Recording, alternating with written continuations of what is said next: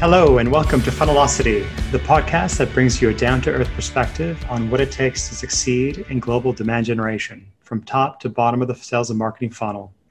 I'm Enrico Brosio, president of Market One and your host. In today's episode, we address perhaps the biggest challenge faced by businesses in many years, the impact of the COVID-19 pandemic, and specifically the effect it's had on B2B sales and marketing. Over the past few months, Market One, in partnership with B2B data marketing experts TechTarget, have conducted a survey of senior sales and marketing leaders across a variety of industries to understand how they've been affected by the crisis and how their companies are adapting to deal with it. We've just published the report entitled Virtual Progress, How 2020 is Bringing B2B Marketing and Sales Closer Together. And I'll give you a link to the download at the end of this podcast. But for now, let me introduce two guests joining me to discuss some of the key findings. We have John Steiner, CMO of TechTarget, where he helps tech companies of all sizes improve marketing and sales results using real purchase intent data. John's interest in behavioral data began back in college, where he majored in anthropology and first began studying what people do and why they say they do it. Ever since, he's been applying that kind of thinking to achieving the revenue goals for tech companies around the world. John, welcome to Funnelocity. Good to be here. We also have Fred Ewald, CEO of Market One, joining us. Fred founded the agency in 1998 with the vision of providing actionable sales intelligence to sales and marketing teams at global tech companies, essentially account-based marketing well before the term was coined. Over the next 20 years, Fred evolved the agency to include digital, data, and MarTech services, all with the vision of helping sales and marketing teams build a high-performance sales funnel. Fred, welcome to Funnelocity. Thank you. Great to be here. All right. So before we get into the findings themselves, Fred, could I ask you to tell us a bit about Market One and more specifically about the approach we took with this survey? Absolutely. Thanks, Enrico. Market One, we've been around for over 20 years. And a primary service line has to do with primary data collection. So what does that really mean? It means business to business, open-ended conversations, typically with marketing executives, but also with their line of business. And we do that worldwide. So our DNA is reaching out and holding business conversations. That's who Market One is in terms of our activities. We became quite interested in running this sort of survey because during the pandemic, we kept hearing about what is happening and what's the result of the shutdown and virtual work, virtual events and so forth. But we heard very little about, well, what do people feel about the future? How is the pandemic and the whole nature of working virtually going to affect future priorities, specifically in the area of marketing? And so we became more and more curious about what our target audience thinks and feels about the long-term future. And so that's really the impetus of this research. And I think the title of this particular podcast, it really belies the fact that we went into the survey without any preconceived theme or topic. A lot of the questions were open-ended, and then with a bit of drill down in terms of what is a marketer's outlook and how they feel about the future, what are they hearing from their company and their customers, and drawing some conclusions based on that. Excellent. Thanks, Fred. And John, from your point of view, why were you and TechTarget interested in partnering with us to do this survey? Well, so as you know, Enrico, a couple things. TechTarget is really big in the B2B tech data space. So we've been doing purchase intent data at the opt-in prospect level now for more than 5 years. And so as a CMO, because I'm a marketing guy, I get exposed to a lot of data, lots and lots of quantitative data that can tell me about big groups and big segments. But what I don't get enough of, and I never get enough of, is interaction with enough customers or enough prospects on a deep level.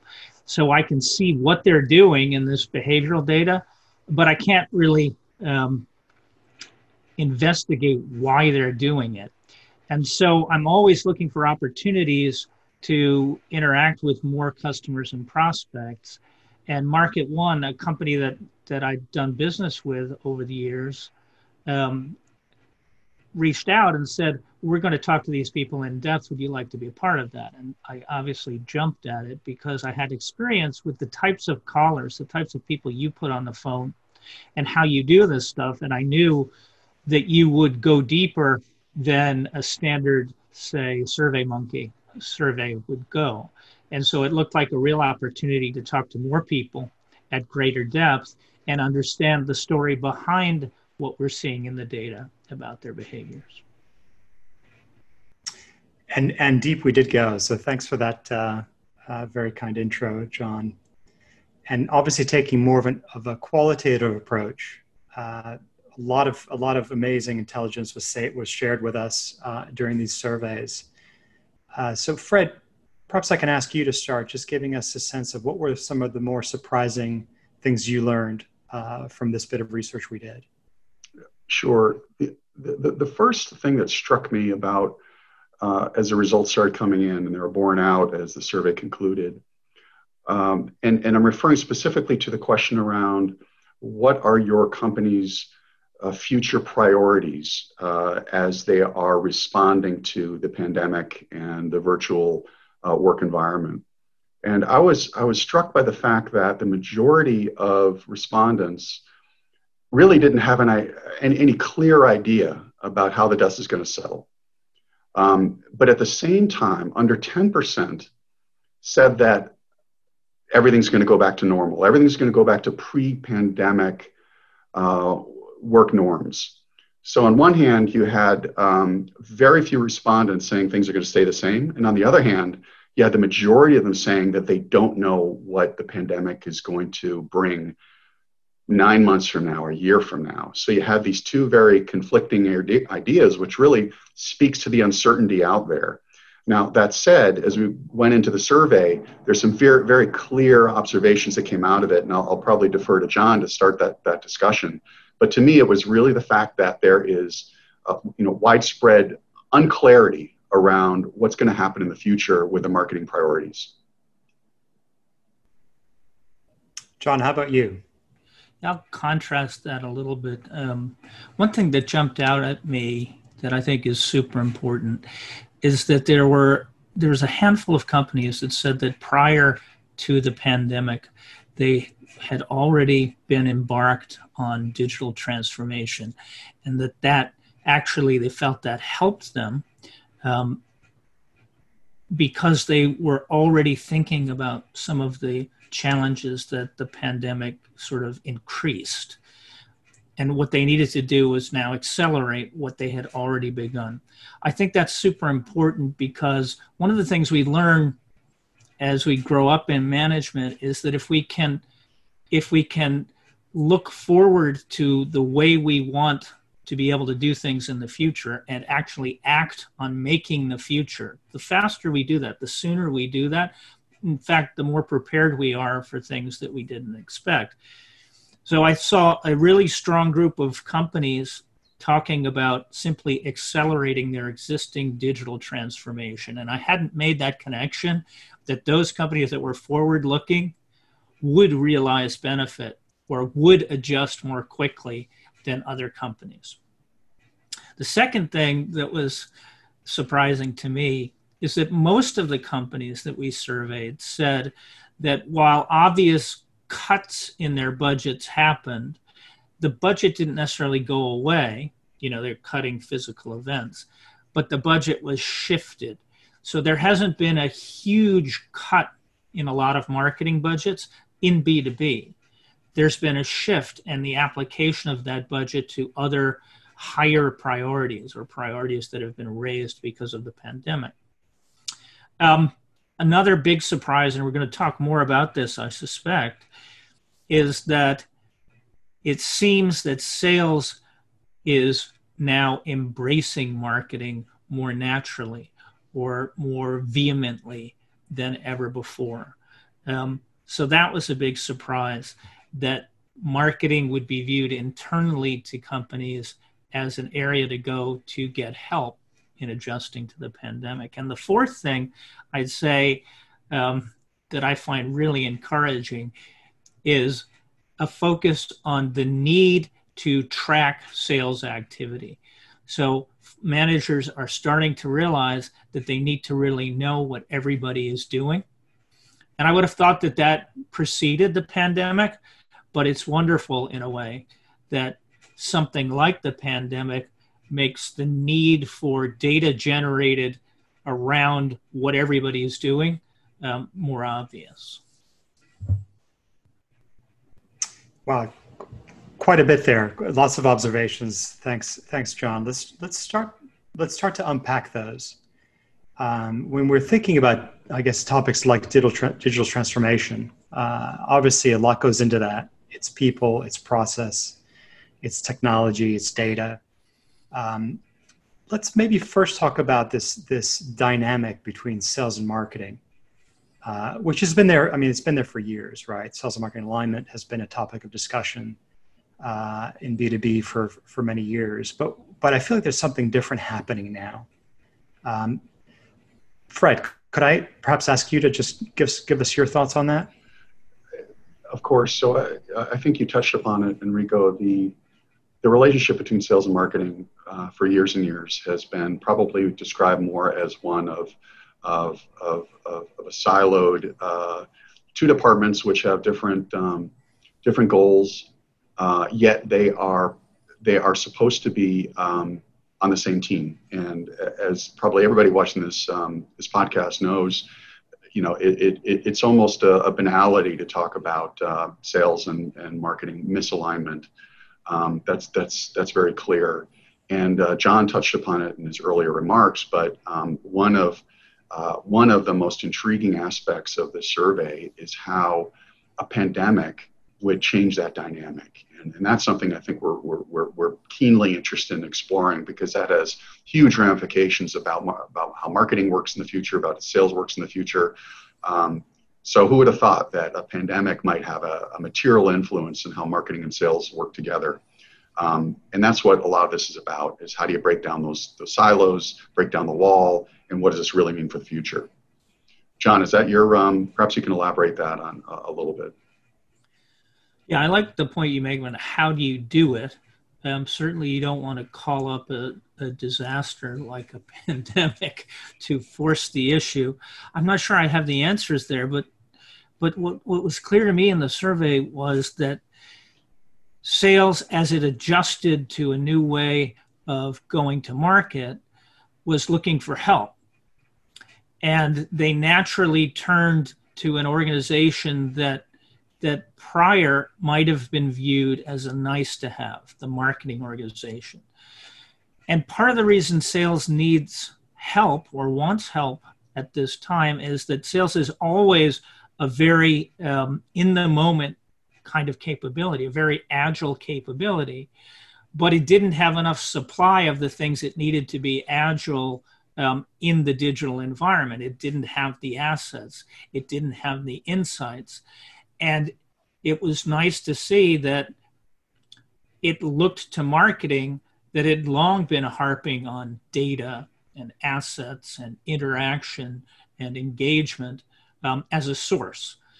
So it's nice to see in companies that there is that, at least the awareness that marketing is a provider of those kinds of things.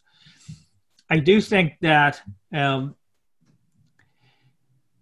that still is a little bit more tactical than it might be, and it's very hard for marketing to meet tactical requirements, just as before the pandemic, it's hard to be asked, can you build something for me tomorrow?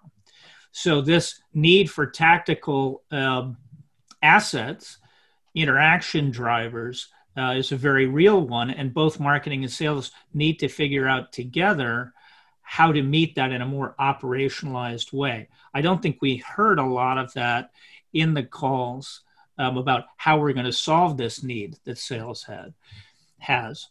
We just saw that sales has the need and views marketing as a potential source of the solution.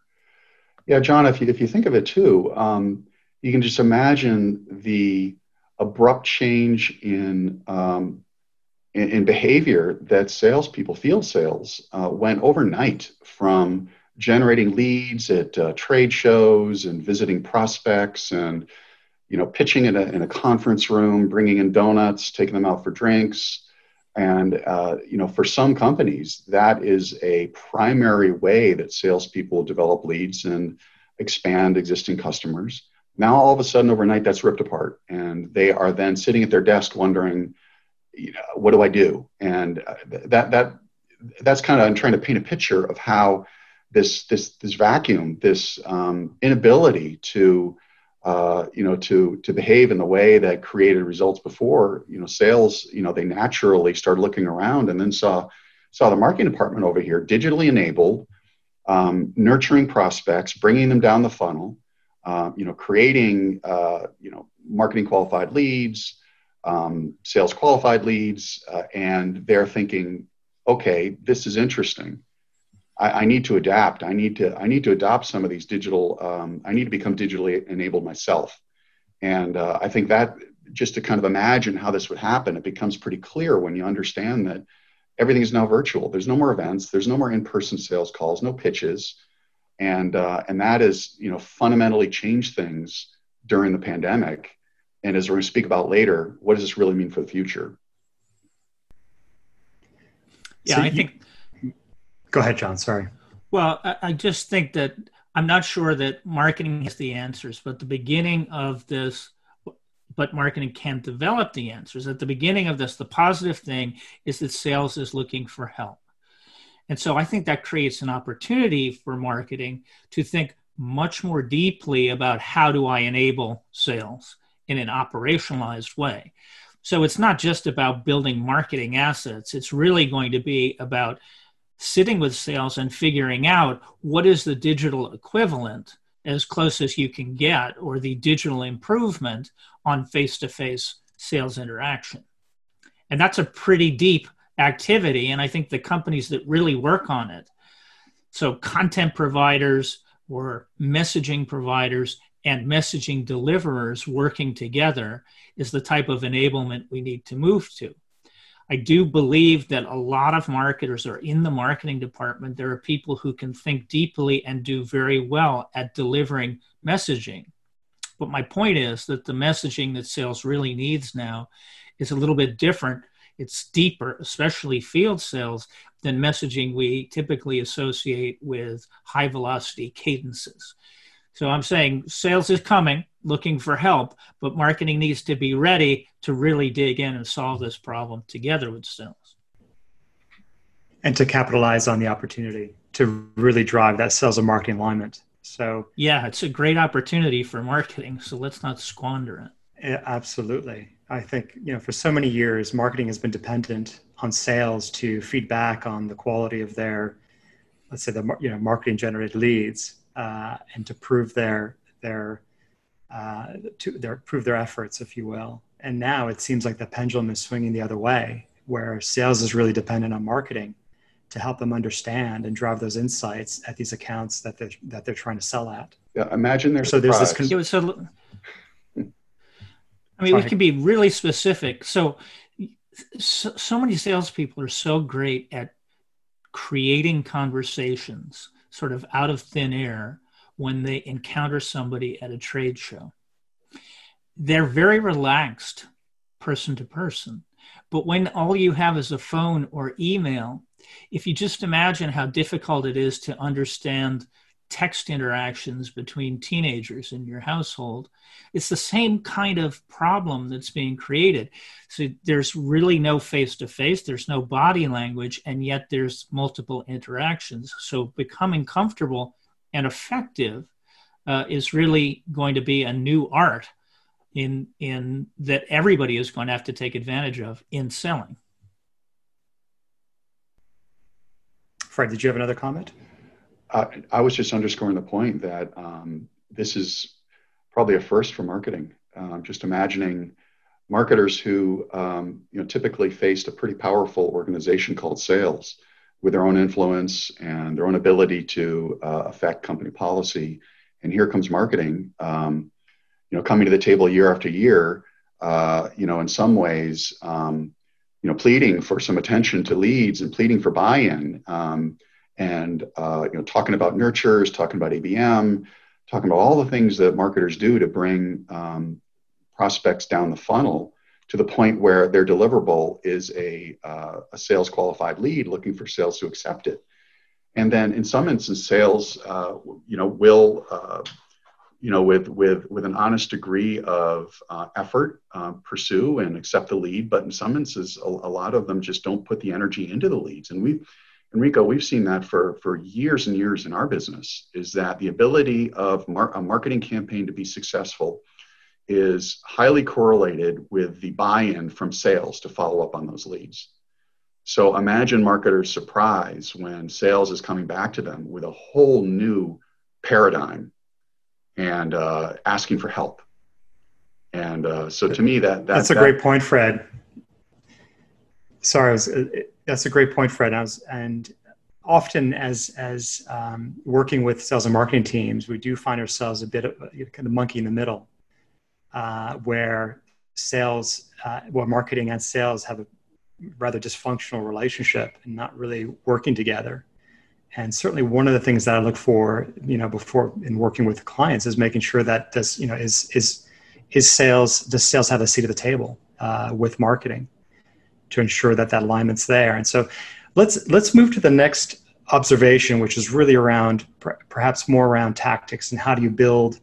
So you've got sales that's coming to marketing for support, asking for support. And that comes up with the term that Fred, you just shared with us around ABM, account-based marketing. Certainly sales is doing it from a sales perspective on account-based selling. So it's really bringing the two together. And ABM and ABS have been around for years. But I feel like, again, there's an opportunity here. So what's happening now and how can marketing capitalize on this opportunity through strong ABM programs, and what does that look like? John, maybe I'll start with you. So I want to come at that first from the perspective of leads, because I think it segues off of what Fred was saying. Ironically, leads have always been important. They've been valued to a certain extent, but given the pandemic, changes in sort of demand activity in the marketplace, noise in the marketplace, it's very clear that something that we might call a lead is deemed more valuable now than it was. So if it's deemed more valuable, that suggests to me that you're going to have to handle it with a little bit more care. And so that's the first piece here, that the leads that marketing or that sales is getting itself need to be evaluated and handled with more care. Now let's connect this into ABM. So one of the things you were talking about, Enrico, is what there was ABM and there was ABS. That confuses me a little bit because it sounds like they're two different things. One of the problems with ABM is that the letter M, it sounds like an idea coming from marketing. And that kind of exacerbated silos that existed, because why would a marketer go over to the sales department and say, I've got this great new thing, it's really going to help you, it's marketing, but now it's called account-based. So that was always a problem that we saw with the term ABM, despite its popularity among the marketing community. I think one of the things we saw in the survey that's really important is that the pandemic has helped focus everybody around what's essential to any company's future, and that is revenue. And so sales has to hit revenue. Marketing sometimes didn't have to have that much involvement in it, but now everything is focused on how do we preserve revenue and how do we potentially grow revenue. And so that's a natural kind of confluence that brings marketing and sales together around accounts and the notion of revenue. So I would call that full circle ABM, where it's not just account-based marketing, but it is account-based everything on the single most important aspect, which is revenue. And that came across loud and clear, I think, in our survey responses. So accounts clearly matter. They have always mattered to sales, and they are the focal point of most of the respondents we talked to. There were two different groups. One group talked about the importance of existing customers. Certainly, that's a strong part of everything we're seeing during the pandemic. But there are those companies that have to acquire more customers. And so that acquisition is going to be account-based. And then it is that the revenue matters. And so how are we going to get to revenue? Let me try to connect it back to leads. So leads are one type of behavioral input into the availability of revenue. But leads, historically, as we've seen, can be squandered. We also know that in B2B, the decision-making group is not an individual. It's not a lead that makes a decision. Rather, it's a group of people with different functions and roles in the decision who come together. Now, it's very rare that you see leads from many people tied together. In fact, we pass leads individually, and somehow we hope that this buying group, let's say more members had become engaged, would be reassembled for the salesperson to treat correctly in the opportunity phase. But that has not happened yet. So one of the places where it's really important to take a look at the behavioral data that we call intent data is in surfacing this buying group. So here's the connection. We have to move beyond leads. The first step is treating them as precious things, to buying groups. And we have to enable salespeople to identify buying groups and track and develop the connections between those people who are responsible for a decision at the client. And that can only happen if we combine the first party data that we see as leads with the second party data that we see as purchase intent information into a group of people that we then help sales pursue. And the key word there is help. What I really like about what you're saying, John, is you're actually using those insights, right? Those insights, the intent, the behavioral data, if you will. You're using that as a means to have a much more relevant and timely conversation, which is exactly what sales is looking for. Is that fair? With more than one person. So it's not just, right? The lead is not the unit of demand here. It's the buying group. And if a lead is dispositioned negatively, historically, you lost the whole buying group. So now marketing and sales have to sit together with probably sales ops and say, geez, we can't waste these individual leads. And even more importantly, we can't waste the connections. We have to discover the connections between these leads at a single account.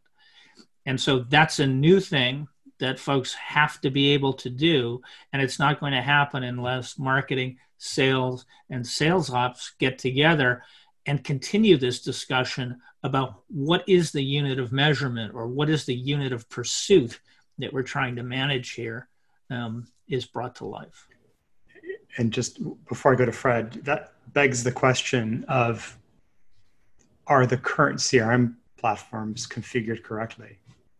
Because what you're saying, which I 100% agree with, is taking that account view, from an ABM perspective. And then, as I referred to previously, account-based selling is to be able to look at the account holistically, understand the buying unit at the account, across the account, who are all the individuals, all the touch points. And sadly today, most CRMs are not set up that way. So it's very hard to engage from a sales engagement perspective, actually to get that full picture that you're describing. Fred. Yeah, I'd say that. Oh, go ahead. So I was going to say that I would say that the CRMs have it in there, just nobody uses it. And so I'd put it back to you guys and say, since when you guys multi-thread in an account, are you enabled by your client's CRM, or do you enable yourselves to do that?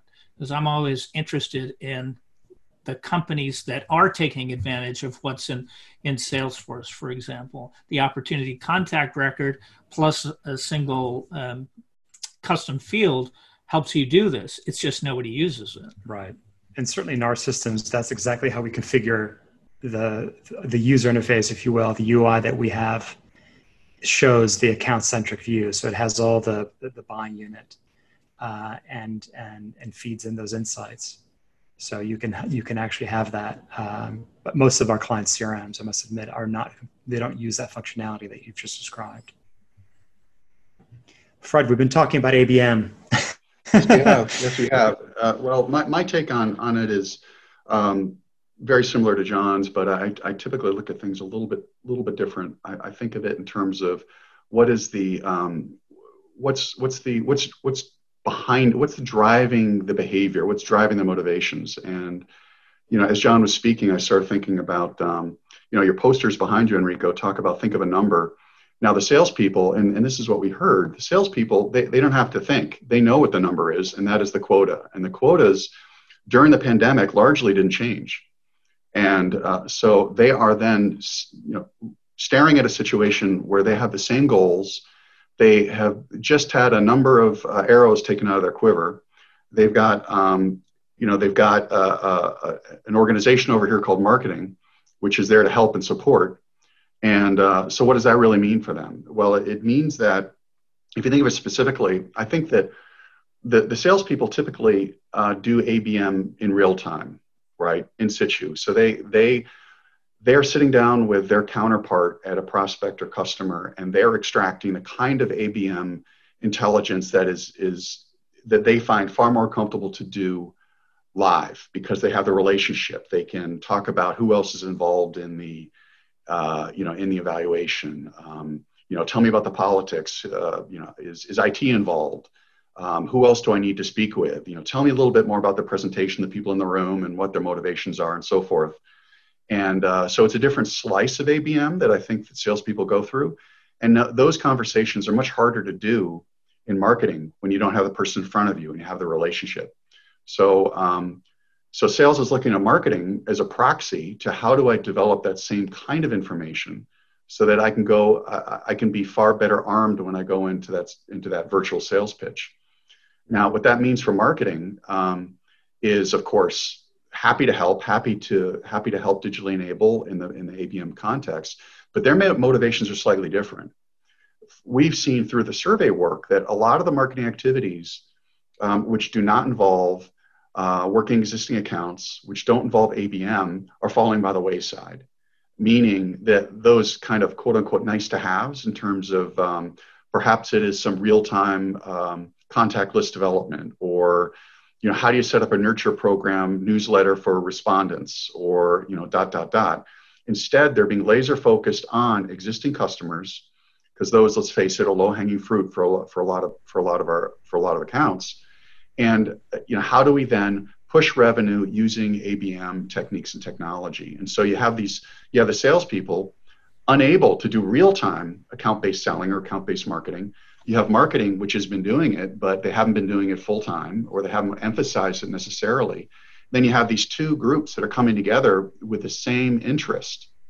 And that's helping to put those two together. And I think that is helping to underscore the thesis of this podcast, which is a sales and marketing alignment. So I kind of think of it in terms of, what are the external factors that are driving the behaviors? And I think it all has to do, Enrico, with what you're talking about, which is revenue. And the revenue goals haven't changed. So how do they make it happen? But how do they make it happen together? Because they both need each other at this point. Those are awesome insights, John and Fred, on ABM and how to really kind of provide a laser focus on driving revenue for the sales teams. Now, let's talk about how technology supports that and how the pandemic maybe has accelerated sales and marketing technology transformation, adoption, and what's really going to be critical for sales and marketing teams to use and leverage to drive those types of engagement programs. John, can we start with you? Sure. I think there are really two pieces of why technology is important. And one is at the user level, and the other is at the management level. Let me take the second one first. What we saw very clearly in the research was that managers are clamoring for insight into what's going on in their organization. And they've realized, especially in the companies where there was kind of a mix of adoption of a core technology like CRM, that without users actually being in the system, being required to be in the system, management had very little visibility into what was going on in their organization. So that's a big aha. It's sort of a digital transformation aha, that if you have a system that is capable of providing insight for management to make decisions on, the system has to be used.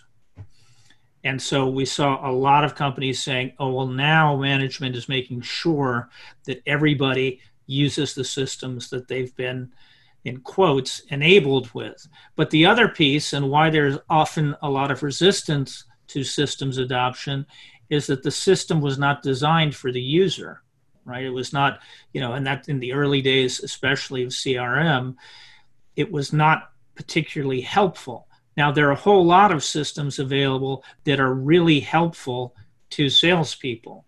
And so it's incumbent on management to understand what is keeping sellers from selling, right? What is creating overhead? And then what systems are available or are present in the organization that actually reduce overhead for the sellers and assist them in selling. And so the digital transformation of the sales stack is something we're seeing in spades, not just in this research, but all across our business. It's interesting you use the term overhead.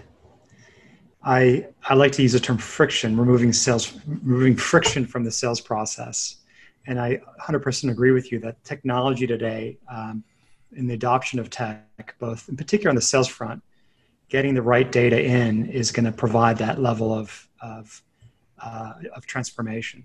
And it's an imperative that teams that are kind of the high users in particular are kind of in the system, have certain SLAs on how to update the system, and what fields get filled out at what frequency, in order to build out that, ultimately to build out the buying. Could be contacts, could be interviews, and so really building out the full mosaic, if you will, at the account level, that could then trigger and support marketing campaigns. So let me ask Fred, from your perspective, how have you seen, what's your view of how the pandemic has accelerated these types of changes on the technology side? Sure. In the early part of the pandemic, which was sort of that deer in headlights phase, everything was essentially put on hold while people were scrambling to understand what's going to happen next week, not necessarily what's going to happen next month. And we saw this in the survey that when we implemented the survey, it was kind of midway through the summer, early midsummer. And at that point, people had starting to get their footing that, yes, customers are still buying. We still have our quotas. It's time to start thinking about the future. And so a lot of those technology projects, which had otherwise been halted in the early stages of the pandemic, started to kick in again. And we mentioned earlier that a key observation was that those companies that had already been on the digital transformation path were seeing far greater success in being able to respond to the pandemic. And those that had not were scrambling to do so. And one of the conclusions, not to steal the thunder from the last part of this, is those companies that had started it already, the gap between those that had started and those that hadn't is going to probably influence the competitive advantage coming out of the pandemic. It's that important. But when I think of technology, I think of it, it's hard to think of technology without thinking of people, process, and technology, and underscoring all of that, or the common denominator is data. And if you've got the technology in place, it's only as good as your people and your technology. And naturally, good data in, good data out, bad data in, bad data out. So, I view that technology is something that is now being viewed not as a nice to have, a shiny object. I'm going to allow myself to be sold a automation platform. But now, wait a minute, this is a critical component to the buyer journey in a world where everything's virtual. So without looking at technology, that's going to be your weakest link. Without looking at process or people, again. So I think technology is rising in importance as it relates to that 3-part or 4-part, really, if you include data, 4-part stool that represents how, coming out of the pandemic, are you going to be successful? And what's interesting, though, is to think about it. We talked about CRM. You've got a difference, I think, between ABM for current customers and ABM versus prospects. And I'm personally very interested, not necessarily in how the customers are going to be pursued, but how prospects are going to be pursued. And data is going to be a critical component of that, which is why we've really valued our partnership with John and TechTarget, because they're the experts in data. And we haven't really talked about data very much. I know we're about to. But it's very difficult to answer that question, Enrico, without acknowledging the role of data and process and people. So I would probably answer it in short by saying technology represents something that has increased in value during the pandemic because marketers are starting to acknowledge the fact that without technology, you can't truly stitch together the buyer journey. There's no way you're going to have a 360 view of the customer, not to mention maybe a 180-degree view of the prospect. You just can't do it. And just to add to that, Fred, a lot of the the quick pivots we helped our clients address back in March, April this year was the shift from kind of in-person events to online events. So talk about speeding up the digital transformation, going from 0 to 60 in literally a matter of days, where clients were holding summits and forums, user groups, in the physical world. They had to all of a sudden transfer all of that and make it digital. Well, what's really interesting about that, Enrico, because that's a really good point, the whole concept of virtual events. We're seeing a big influx of inquiries around event follow-up, event recruitment, obviously virtual. And in the past, event follow-up from our clients has been relatively one-dimensional. Follow up on this contact to see if there's an opportunity. Very simple. That's been going on since the dawn of events, right? But now we're looking at, wait a minute, every lead is important. Every lead represents an account. Every account needs to be marketed to and sold to. And so how then are companies going to change the way they process attendees at events? Knowing what we know now, knowing that everything is shifting a bit towards account-based marketing and selling. And that to me is really interesting. And we haven't really seen that played out, but my guess is the concept of an event attendee is going to take on a whole different meaning, a few months from now. And not just the attendees, but also the registrants. Any opportunity to engage, I think, with relevant contacts, to your point, leads at an account to help build out the mosaic. Exactly. And in the past, a lot of those leads went straight to salespeople because, let's face it, somebody that attends an event, you're going to have a higher MQL rate coming out of that as a marketer. So high, in fact, that oftentimes it kicks straight over to sales, especially if it's an account that's on their list.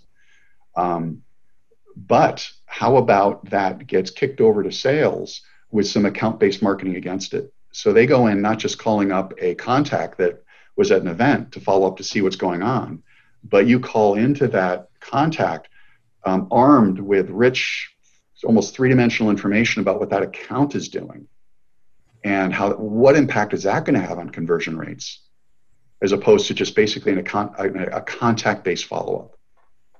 John, this sounds like a perfect tee up to you and the work that you're doing, because it is about driving insights, providing those insights, and putting those insights in front of sales at the account level. So maybe you can share with us, what is the role of data in all of this?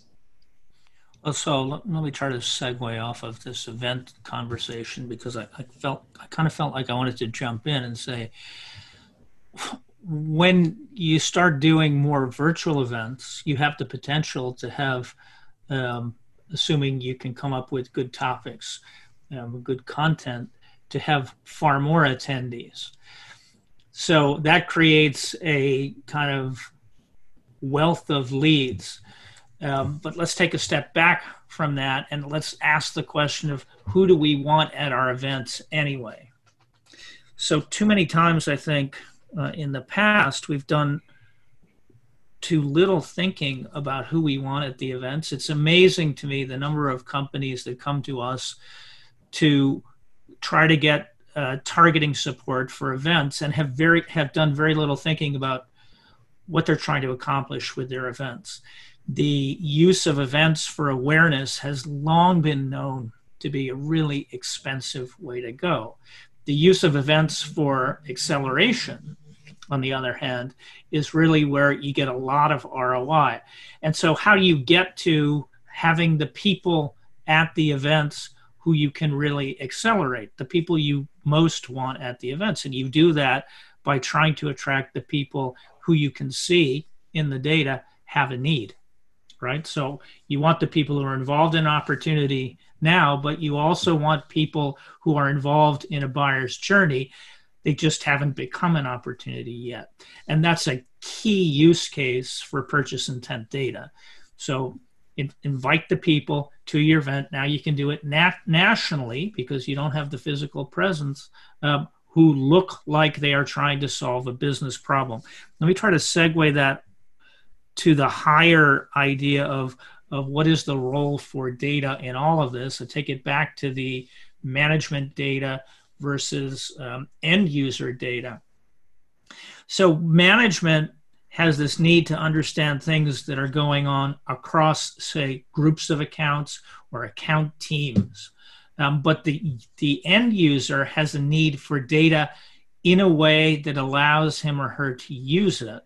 And this is about, how do you get the data from whatever its source is into the hands of the end user in a way that's not overwhelming.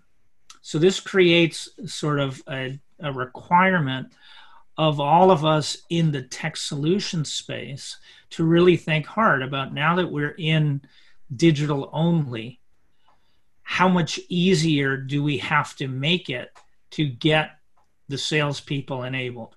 Before the pandemic, the basic computer that everybody was using in field sales was their own brain.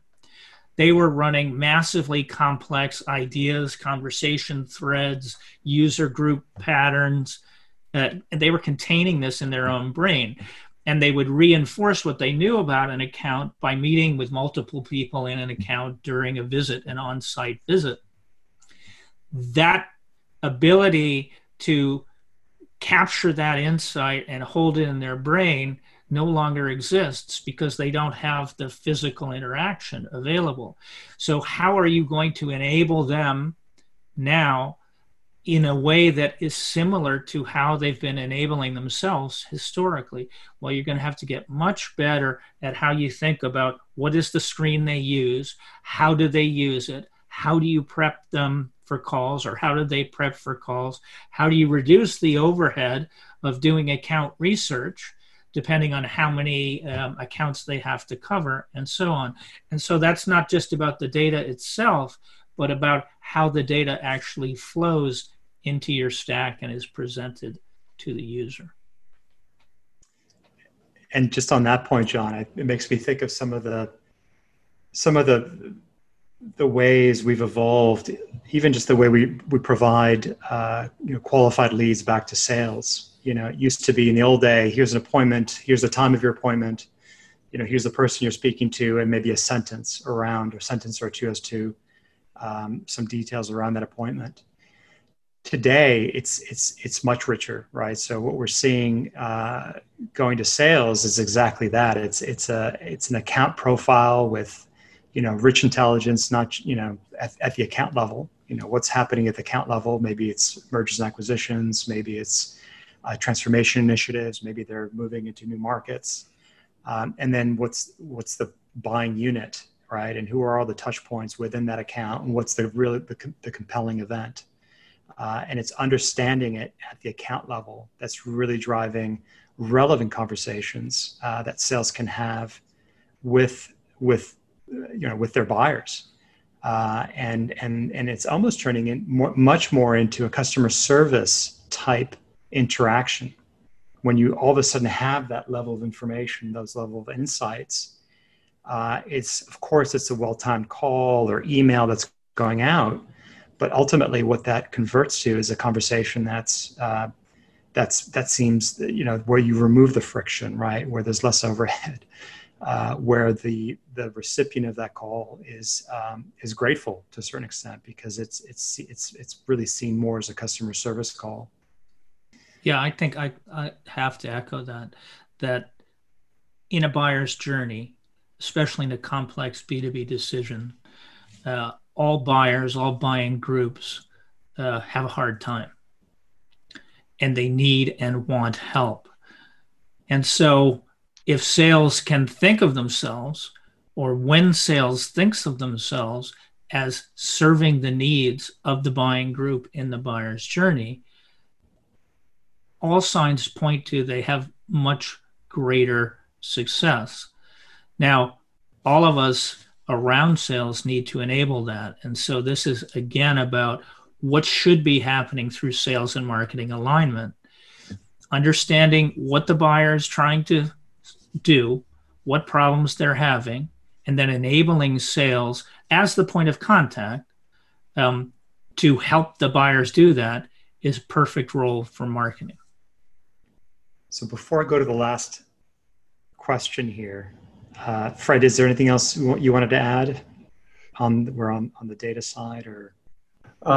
Yeah, I was thinking as I was listening to the discussion that data has many different roles in the sales process. The first role, I think, which is a bit self-evident, is how do you open up a dialogue?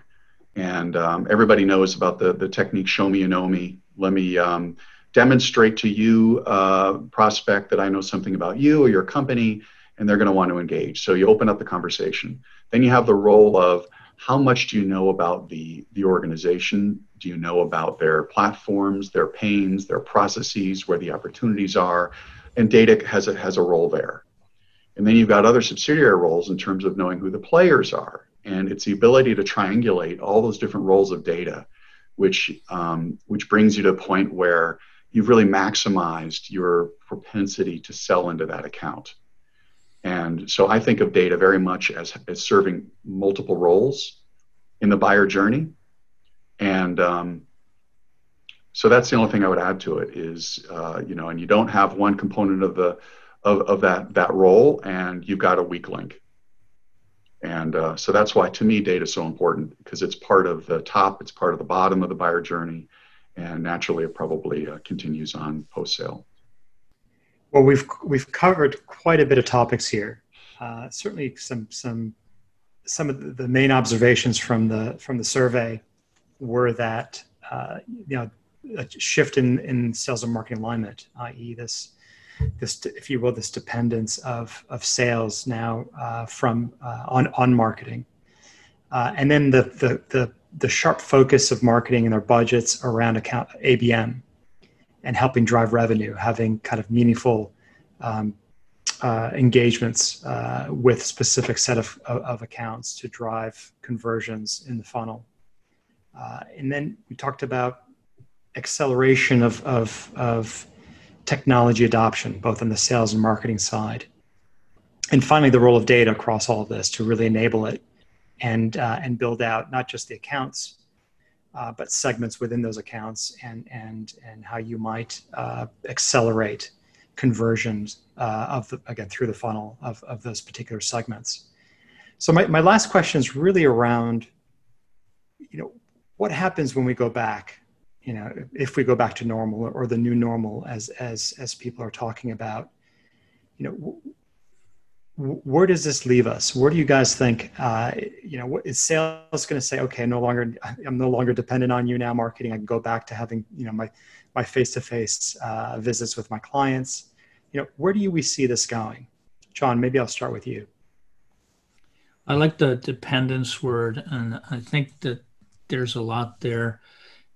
Before the pandemic, despite the fact that we in B2B might have ignored it, there was already momentum on the side of buyers in the consumer space towards preferring, for many transactions, a digital environment. We saw a lot of pressure on companies like banks who had bad websites not being preferred.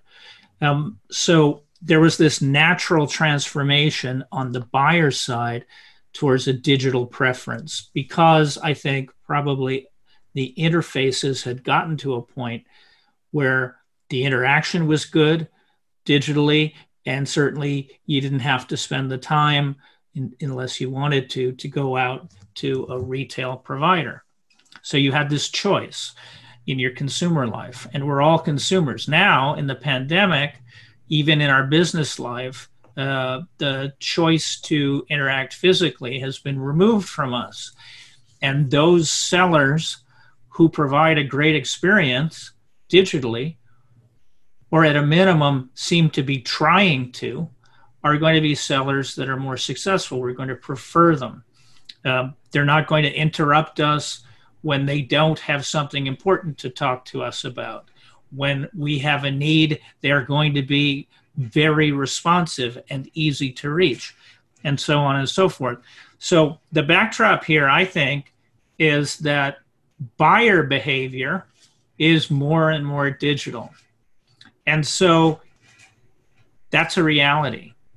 Now, the question is, among all the companies that have learned or are learning to be more digital, how many are going to realize that they need to keep a lot of that in place because certain buyers, if not all buyers, will continue to prefer it?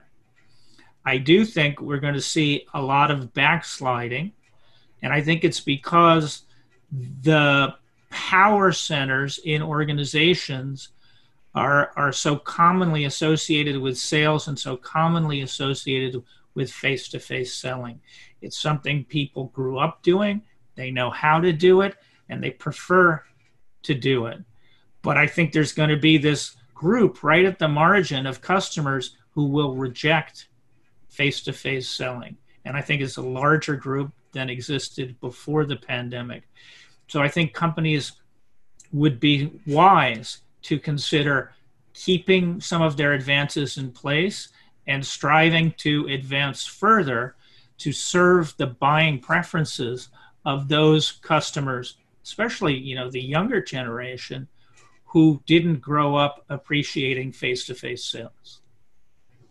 All right. Before I drill into some of that, I want to ask Fred maybe if he's got some observations around what might happen once we go back to the new normal.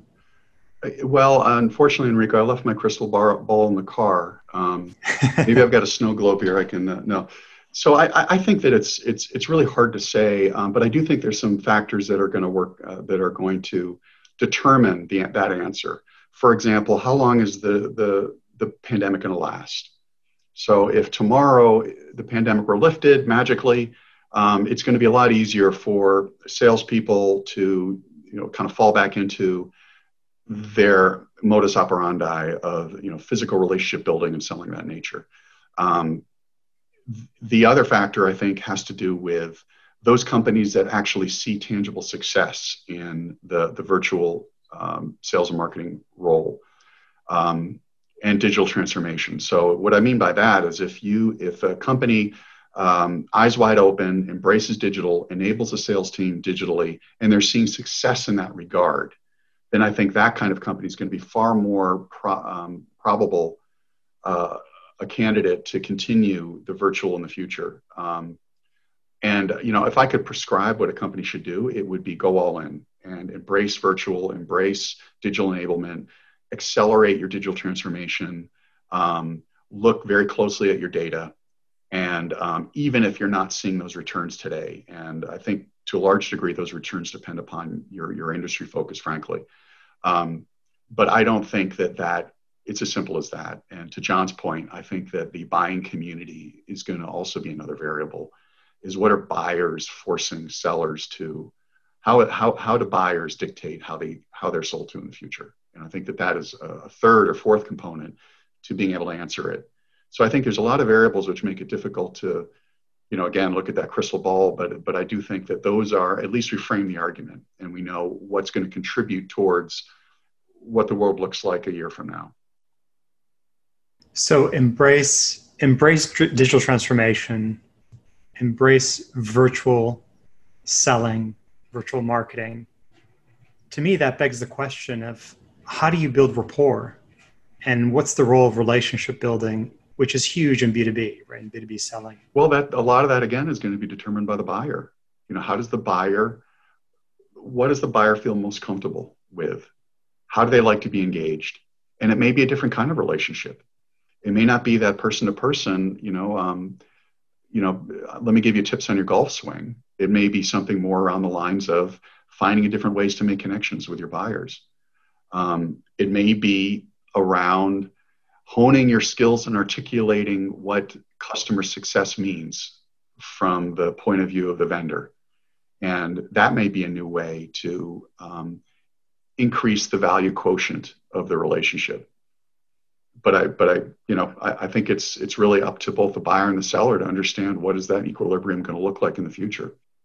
John, what do you think about that issue, if you will, that I brought up around building rapport, relationship building in a virtual world, and how does that dynamic, how does the salesperson address that moving forward?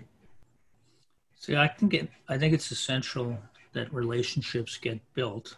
I don't believe that removing human beings completely